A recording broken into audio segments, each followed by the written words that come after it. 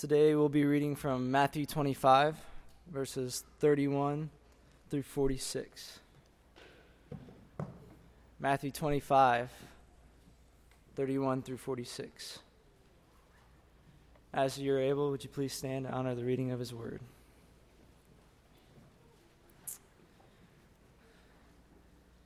When the Son of Man comes in his glory, and all the angels with him, then he will sit on his glorious throne. Before him will be gathered all the nations, and he will separate people one from another, as a shepherd separates the sheep from the goats. And he will place the sheep on his right, but the goats on his left. Then the king will say to those on his right, "Come, you who are blessed by my Father, inherit the kingdom prepared for you from the foundation of the world. For I was hungry, and you gave me food. I was thirsty, and you gave me drink. I was a stranger, and you welcomed me. I was naked, and you clothed me. I was sick, and you visited me. I was in prison, and you came to me." Then the righteous will answer him, saying, "Lord, when did we see you hungry and feed you, or thirsty and give you drink? And when did we see you a stranger and welcome you, or naked and clothe you? And when did we see you sick or in prison and visit you?" And the king will answer them, "Truly I say to you, as you did it to one of the least of these, my brothers, you did it to me." Then he will say to those on his left, "Depart from me, you cursed, into the eternal fire, prepared for the devil and his angels. For I was hungry, and you gave me no food. I was thirsty, and you gave me no drink. I was a stranger, and you did not welcome me. Naked, and you did not clothe me. Sick and in prison, and you did not visit me." Then they also will answer, saying, "Lord, when did we see you hungry, or thirsty, or a stranger, or naked, or sick, or in prison, and did not minister to you?" Then he will answer them, saying, "Truly I say to you, as you did not do it to one of the least of these, you did not do it to me. And these will go away into eternal punishment, but the righteous into eternal life." May God honor the reading of his word. You may be seated.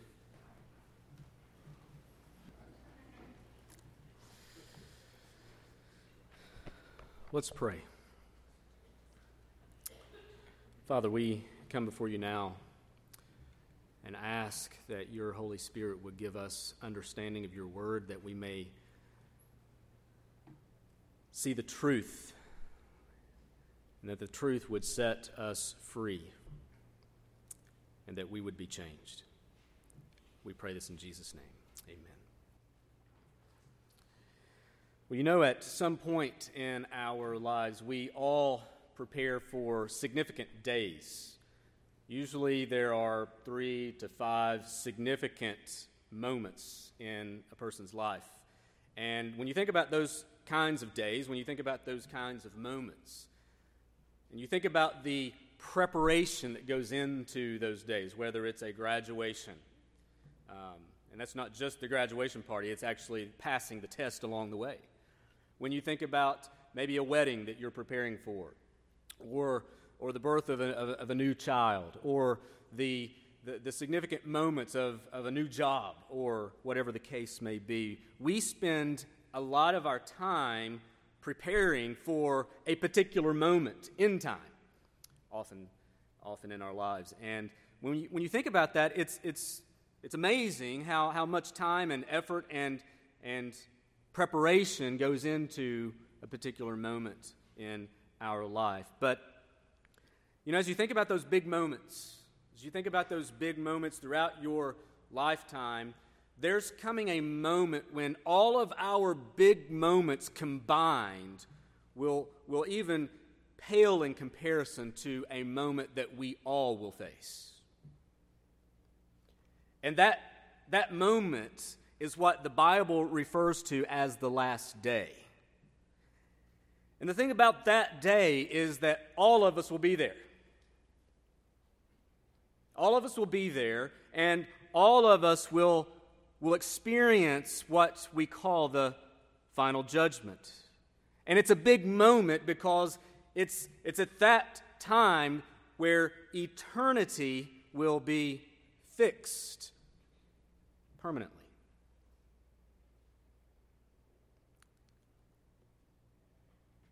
The thing about that day is that even though it's coming for all of us, very few adequately prepare for it. Some even reject the reality of that day. Say, there's not a last day, there's not a day coming, there's no such thing. Why should we even work ourselves up over it?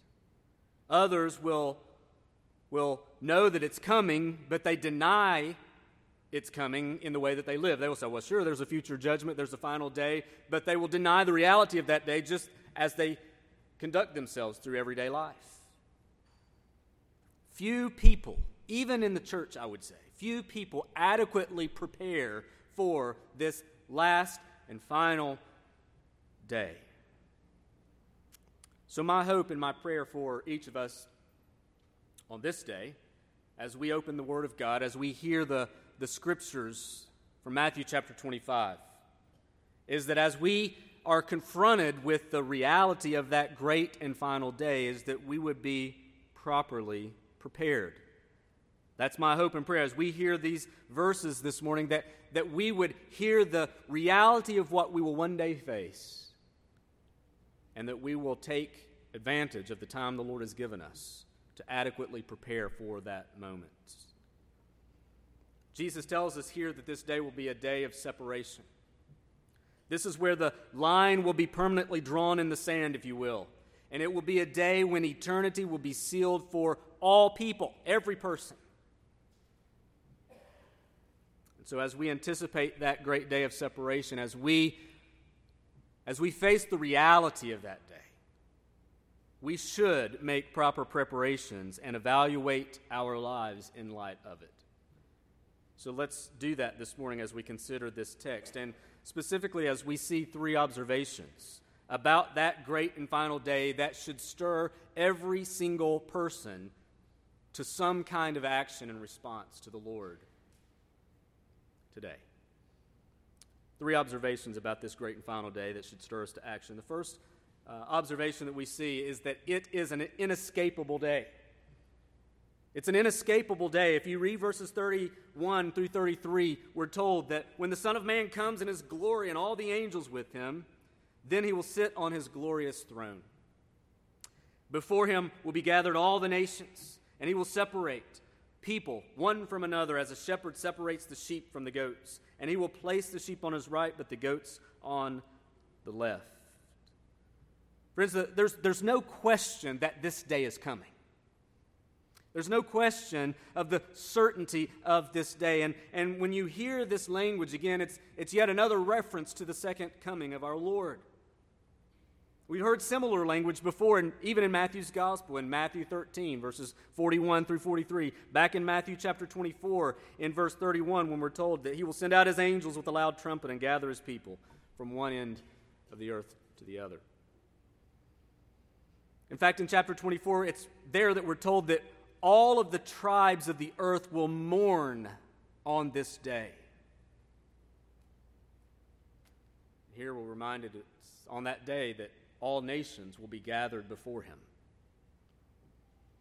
It's an inescapable day. It's an inescapable time that we will all experience. Now, when you consider this great and final day, when you consider the reality of the judgment that is coming, there's some important things that we need to consider. In fact, some people would actually say that there are several judgments to come, that it's not just one judgment, but there's several, and they would see several different judgments throughout the Scripture. I think a straightforward reading of the Scripture seems to indicate that all of these judgments are one and the same.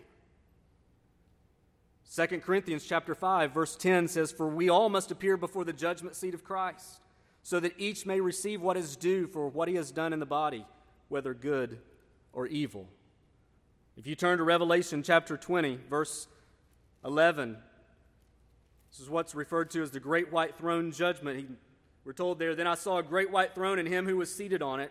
From his presence, earth and sky fled away, and no place was found for them. And I saw the dead, great and small, standing before the throne, and the books were opened. Then another book was opened, which is the book of life, and the dead were judged by what was written in the books, according to what they had done. And the sea gave up the dead who were in it. Death and Hades gave up the dead who were in them. And they were judged, each of them according to what he had done. Then death and Hades were thrown into the lake of fire, and this is the second death, the lake of fire. If anyone's name was not found in the book of life, he was thrown into the lake of fire. Friends, the reality, whether you see one judgment or multiple judgments, the point is still the same. All of us, at some point in the future, will stand to give account to the Lord, and we will be separated. Some to eternal life and some to eternal separation in hell from the Lord. Listen, no one gets a hall pass for this one. It's inescapable. There's no exemption. You know, you think about tax day, right? Coming up, or it's just gone in the past, back in April. Tax day always comes, and even as big of a deal as tax day is, you can still file an exemption or an extension, right? And have more time. You could buy more time to get your act together for tax day. Friends, there's no extensions when that day comes. You won't be able to stand before the Lord and say, I just need a little bit more time here, Lord. Can I have an extension? That will not be possible. Friend, I just ask you, in light of that inescapable day, how will you fare? How will you fare on that day? Because listen, God is a righteous judge. And He is a good judge. And therefore, this day must happen. God will call sinners to account. He is a God who will bring justice. And think about that. You and I will stand before the Lord, who is both omniscient, that means He knows everything, and He's omnipresent, so He's always present. And so He knows everything there is to know about you and about me. Everything. He knows even the deepest motives of your heart, the desires of your heart. He knows everything about you, and it's that one that you will stand before to give accounts.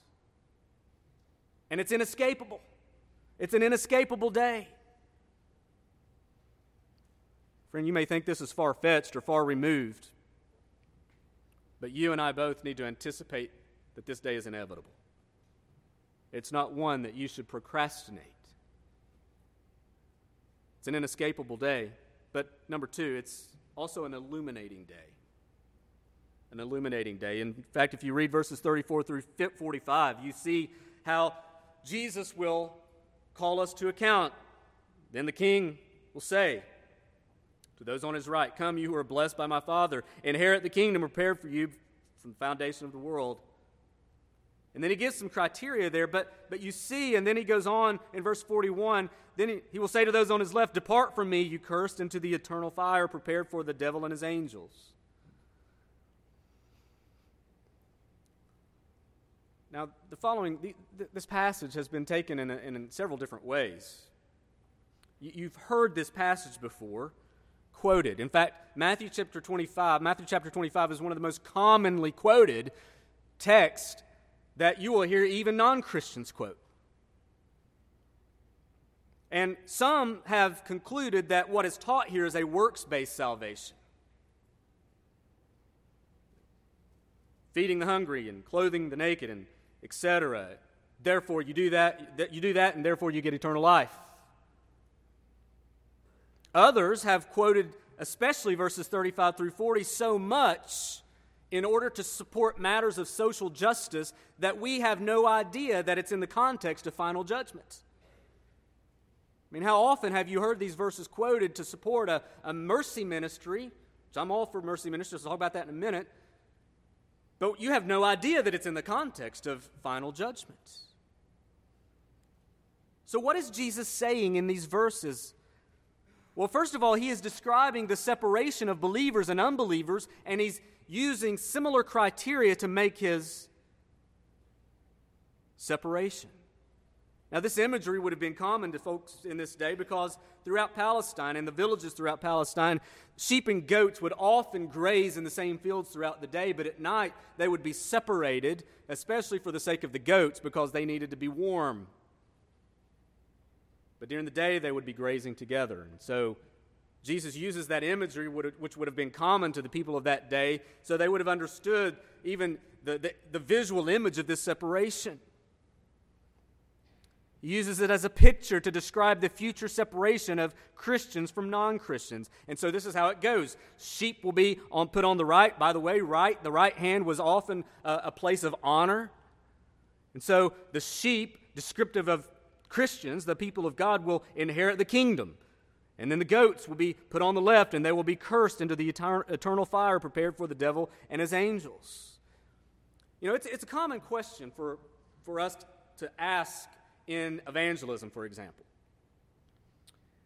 You've probably heard this question before. People use it. They will say, you know, if you were to stand before God right now and he were to say to you, "Why should I let you into heaven?" what would you say?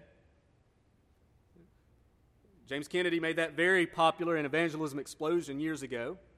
And so it's a question that's often used in some form or the other. If you were to stand before God today and he were to say, "Why should I let you into heaven?" what would you say? Let me just tell you, it's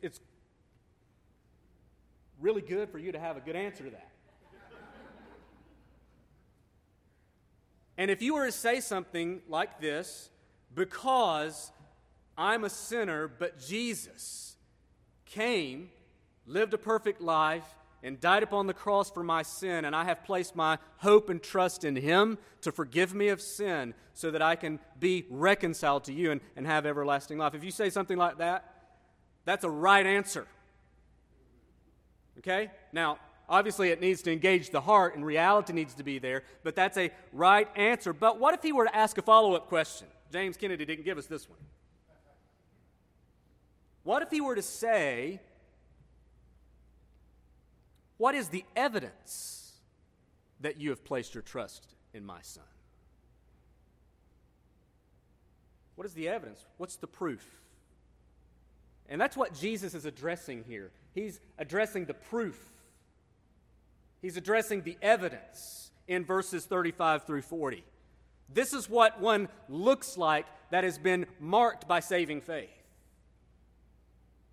And so, we need to have a proper understanding of this text. He is not teaching a salvation by works. He is not teaching, "Be kind and inherit salvation." You know, God's motto is not the public school, "Work hard, be nice," right? And you get the kingdom. That's not what he's teaching. We know that salvation is a gift of God's grace. He's pointing to the fact that our faith is a living and active faith. It's living and active, and it proves itself through our generosity and service. Not to mention that he says of the righteous in verse 34 that they will inherit the kingdom. An inheritance is not something earned, it is given. So it's definitely not teaching a salvation by works. Now we know that there are many examples that we could point to in other texts where Jesus highlights evidence of saving faith. But here in Matthew chapter 25, he highlights what we see in verses 35 through 40, the feeding of the hungry, the giving drink to the thirsty, the welcoming of the stranger, the clothing of the naked, the visiting of the sick, and those who are in prison. Now, these are verses we probably have heard used oftentimes, but I think they need some clarification because they're often abused. Jesus identifies these actions, feeding the hungry, giving water to the thirsty, welcoming the stranger, etc.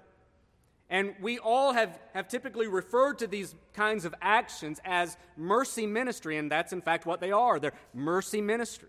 There's been many a ministry propped up under the banner of Matthew 25 that are mercy ministries, serving the poor, reaching out to the downtrodden, homeless, etc., etc. And while these ministries are good and biblically warranted, I don't believe Jesus is particularly saying that ministry to all poor, ministry to all naked, all suffering, is ministry to him. In this particular text, he's not talking about everyone who is poor or sick or suffering. He's talking about a particular group of those who are poor and sick and suffering. I've read this passage many times over, heard it many times over, and we get the impression, I guarantee if I did a straw poll this morning, most people in this room would say, well, he's talking about everybody that suffers. But he's not. Verse 40. They ask in verse 38, well, when did we see you a stranger? And when did we see you sick or in prison? And the king will answer, truly I say to you, as you did it to one of the least of these, my brothers. My brothers modifies the least of these. These are Christian people suffering. These are believers, fellow brothers and sisters in the Lord that are going through difficult days. Galatians 6 verse 10 says, so then, as we have opportunity, let us do good to everyone, and especially to those who are of the household of faith.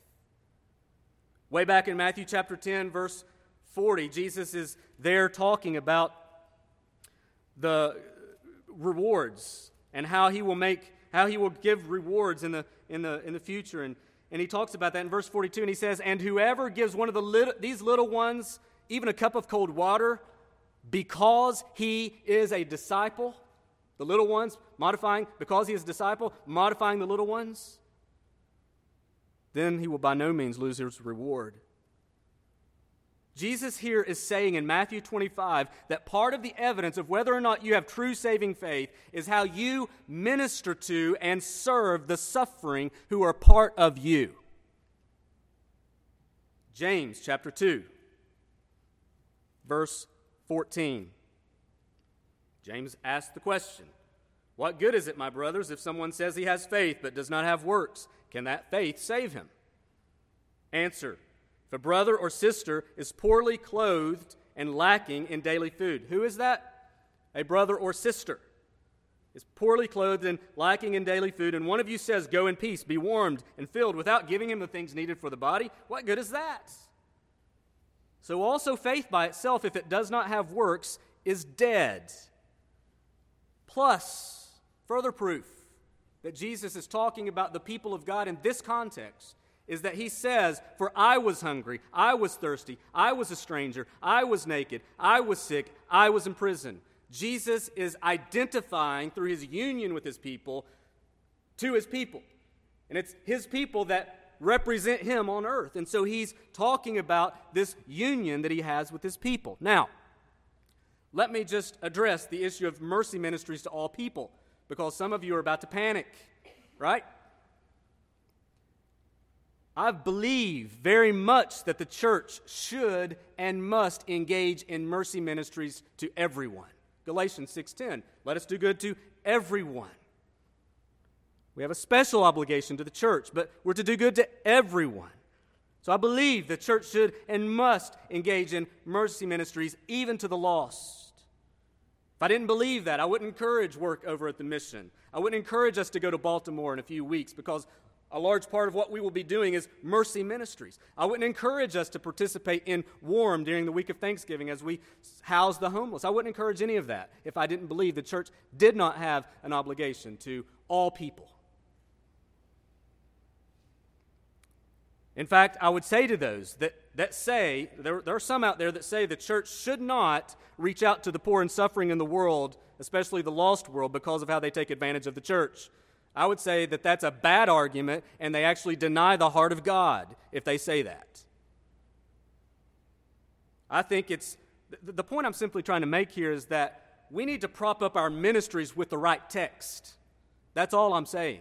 Luke 6 verses 27 through 36 is the right text to prop up mercy ministries to all peoples. That's where Jesus says, but I say to you who hear, love your enemies and do good to those who hate you, bless those who curse you, pray for those who abuse you. To the one who strikes you on the cheek, offer the other also. From who takes away your cloak, do not withhold your tunic either. Give to everyone who begs from you. Can it be any clearer? Everyone. Give to everyone who begs from you, and from one who takes away your goods, do not demand them back.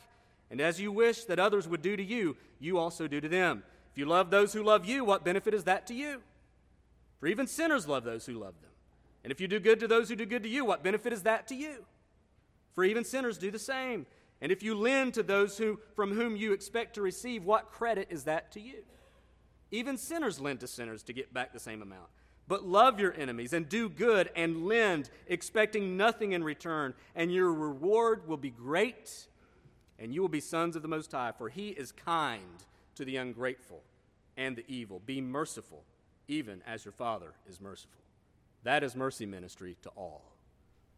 So all I'm saying is let's get the right chapter and verses in the right context, supporting the right kinds of ministry. That's all I'm saying.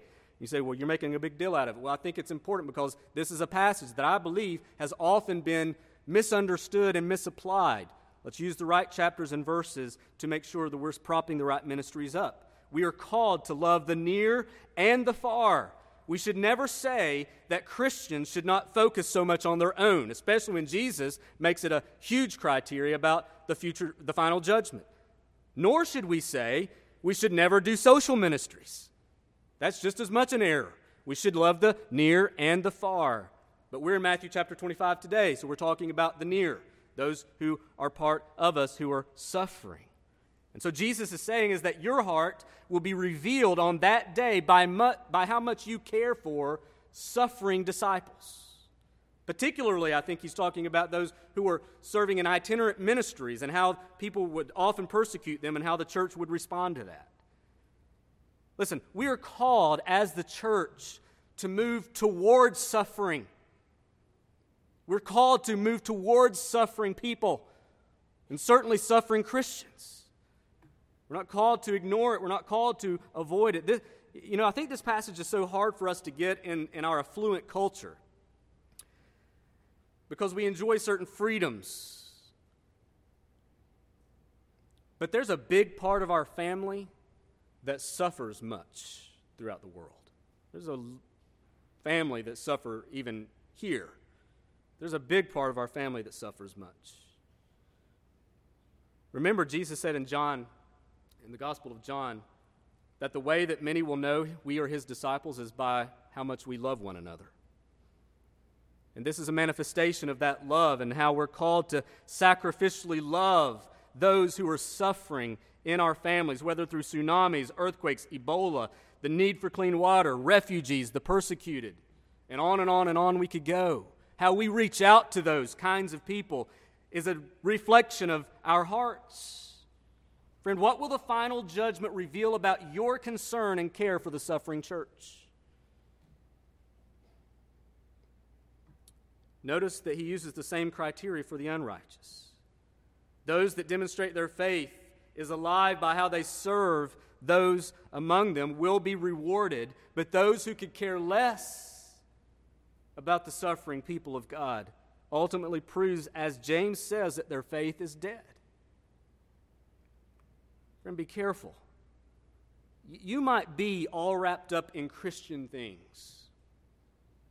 You may be good at debating certain kinds of theology or apologetics. You might even serve in the church. But if you never give thought to your suffering brother and sister, that is a reflection of the heart you have. If you never think about those or pray for those or help support the refugee or the persecuted, it's a reflection of your heart. In fact, what Jesus is saying is that even if you look Christian and everything else, but you do not reach out to the suffering in the world, you may be going to hell. That's what he says in this passage. He doesn't mince words about the reality and certainty of hell. It's a place for the cursed. It's a terrible place reserved for the devil and his angels. It's a place of eternal fire and punishment. It's a place, as Matthew 25, verse 30 says, of outer darkness where there would be weeping and gnashing of teeth.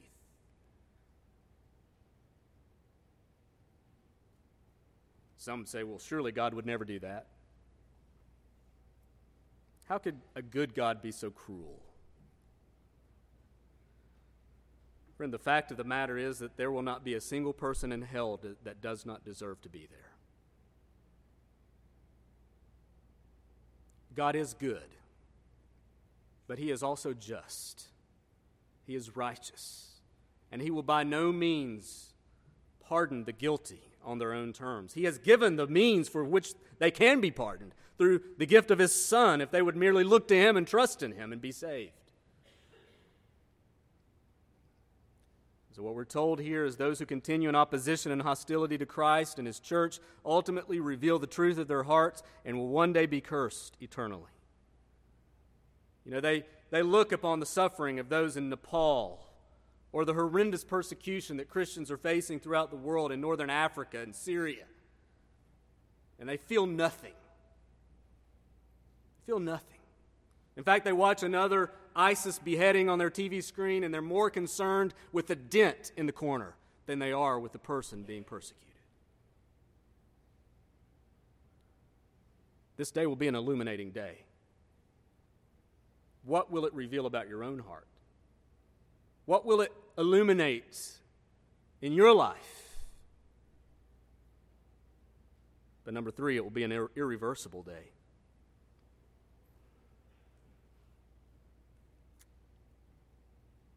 Verse 46, he compares the righteous to the unrighteous in the previous verses. He says, "For I was hungry, and you gave me food, and did all of these things, and you did this as you did it to the least of these brothers, as your own brothers and sisters, you did it to me." And he says, those who were cursed and prepared for the eternal fire, they didn't do these things. And then he answers in verse 46, he says, "And these will go away into eternal punishment, but the righteous into eternal life." Building on language we find all the way back in Daniel chapter 12, Jesus affirms the permanency of this final day. It will be much too late to change then. And listen, friend, there's no purgatory mentioned here.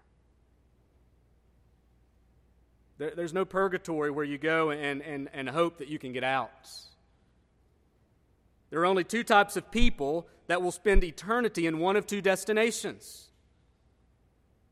They're the sheep and the goats, the righteous, the unrighteous, the saved and the unsaved. And there's heaven and there's hell.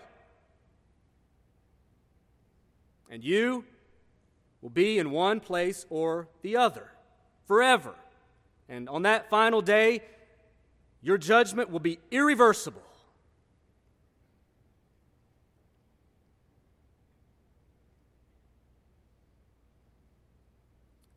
Do not miss this. Don't get to that day and say, well, somebody didn't tell me.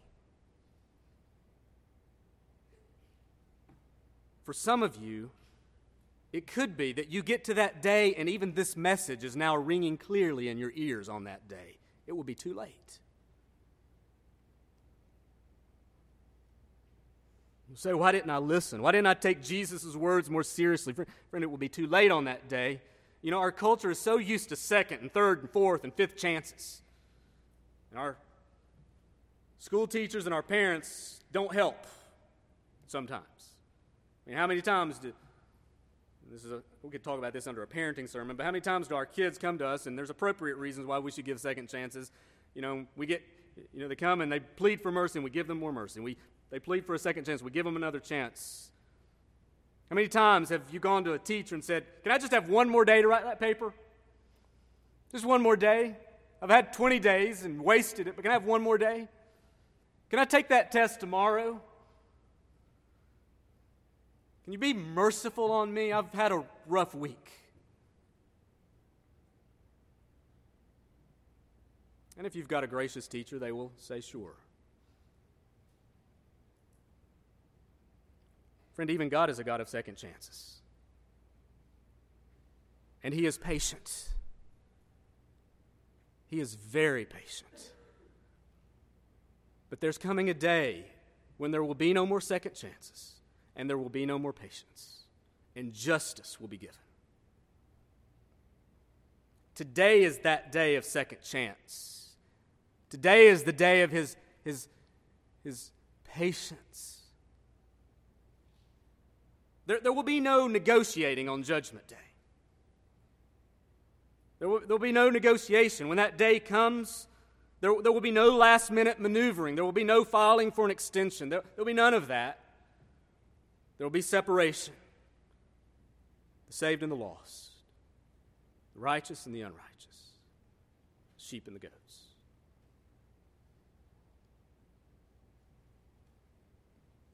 J.C. Ryle said this. He said, the state of things after the judgment is changeless and without end. Did you hear that?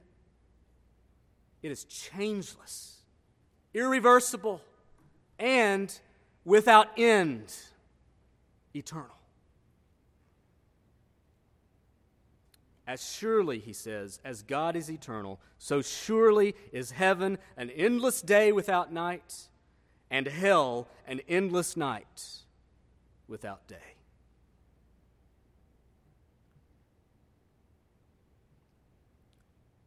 Friend, this day is coming.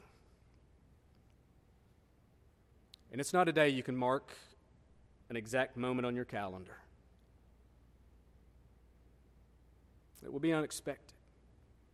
It's not a day that you need to mess around with. You won't get to that day and be able to negotiate. Today is the day of salvation. You may be sitting here and you may be thinking, well, let me ponder this some more. Friend, you're not promised another breath. We live in a day when things can be changed now, when repentance is possible now, and Christ is accessible now. Have you turned to Him? Have you placed your faith in Him? God is an amazingly gracious God, because all of us deserve to be a goat.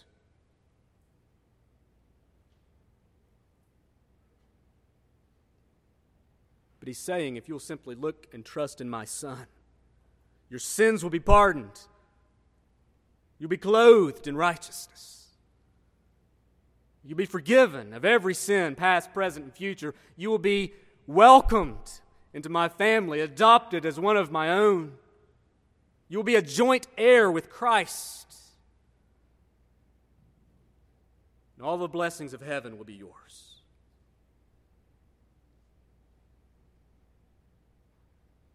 But it's only found in Christ. Friend, would you turn and trust in Him today?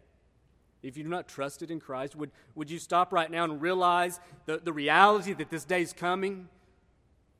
And would you place your faith and your hope in Jesus?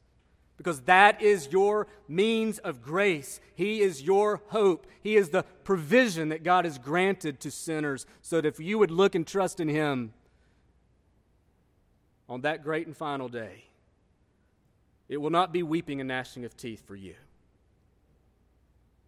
but it will be a moment that marks an eternity of great and endless joy. Here's the reality. You can suffer the wrath of God for eternity in hell, or you can look to the one who took the wrath of God on Himself at the cross and trust in Him and be saved and cleansed and made His own forever. Friend, why wait? That day will come. It will be inescapable. It will be illuminating. And it will be irreversible. And Christ is your only hope. Look to Him and trust in Him. Let's pray.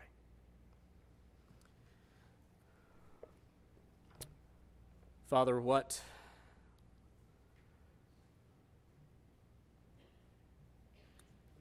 an amazing reality that we all face.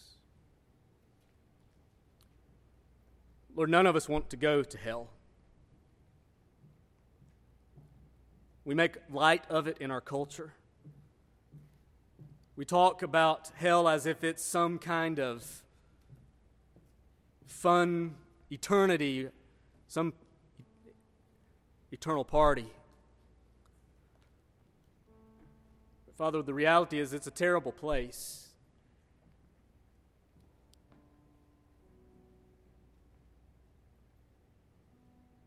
God, would you help our hearts to realize in the midst of our busy and chaos-filled lives that all of this is building to a moment when we will stand before you and have to give account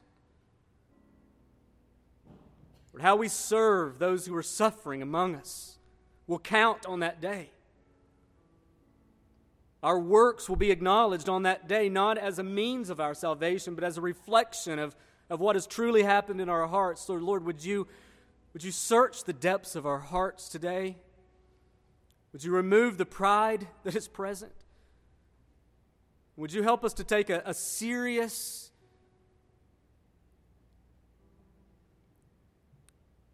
evaluation of our hearts? Would you help us to take serious that there is coming a day of final judgment? And there is this great separation that will happen. God, would you have mercy upon us? Would you forbid, Lord, that we would be counted among the goats?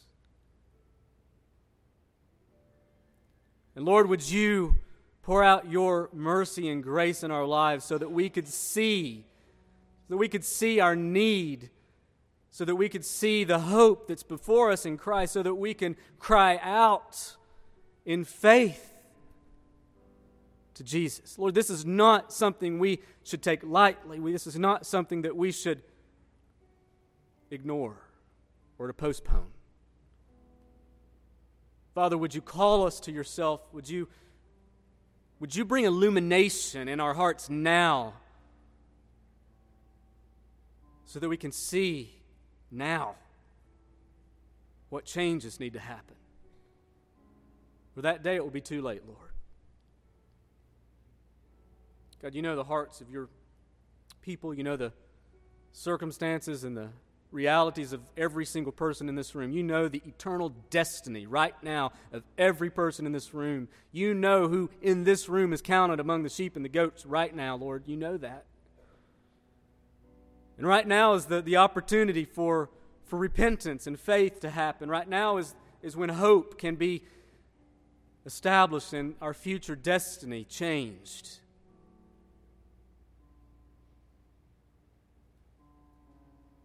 God, would you move in our lives? Would you save those who are lost? Would you give certainty to those who are saved? And Father, would you do a work that we need desperately right now in light of that coming day? Father, move in our hearts and change us. We pray this in Christ's name.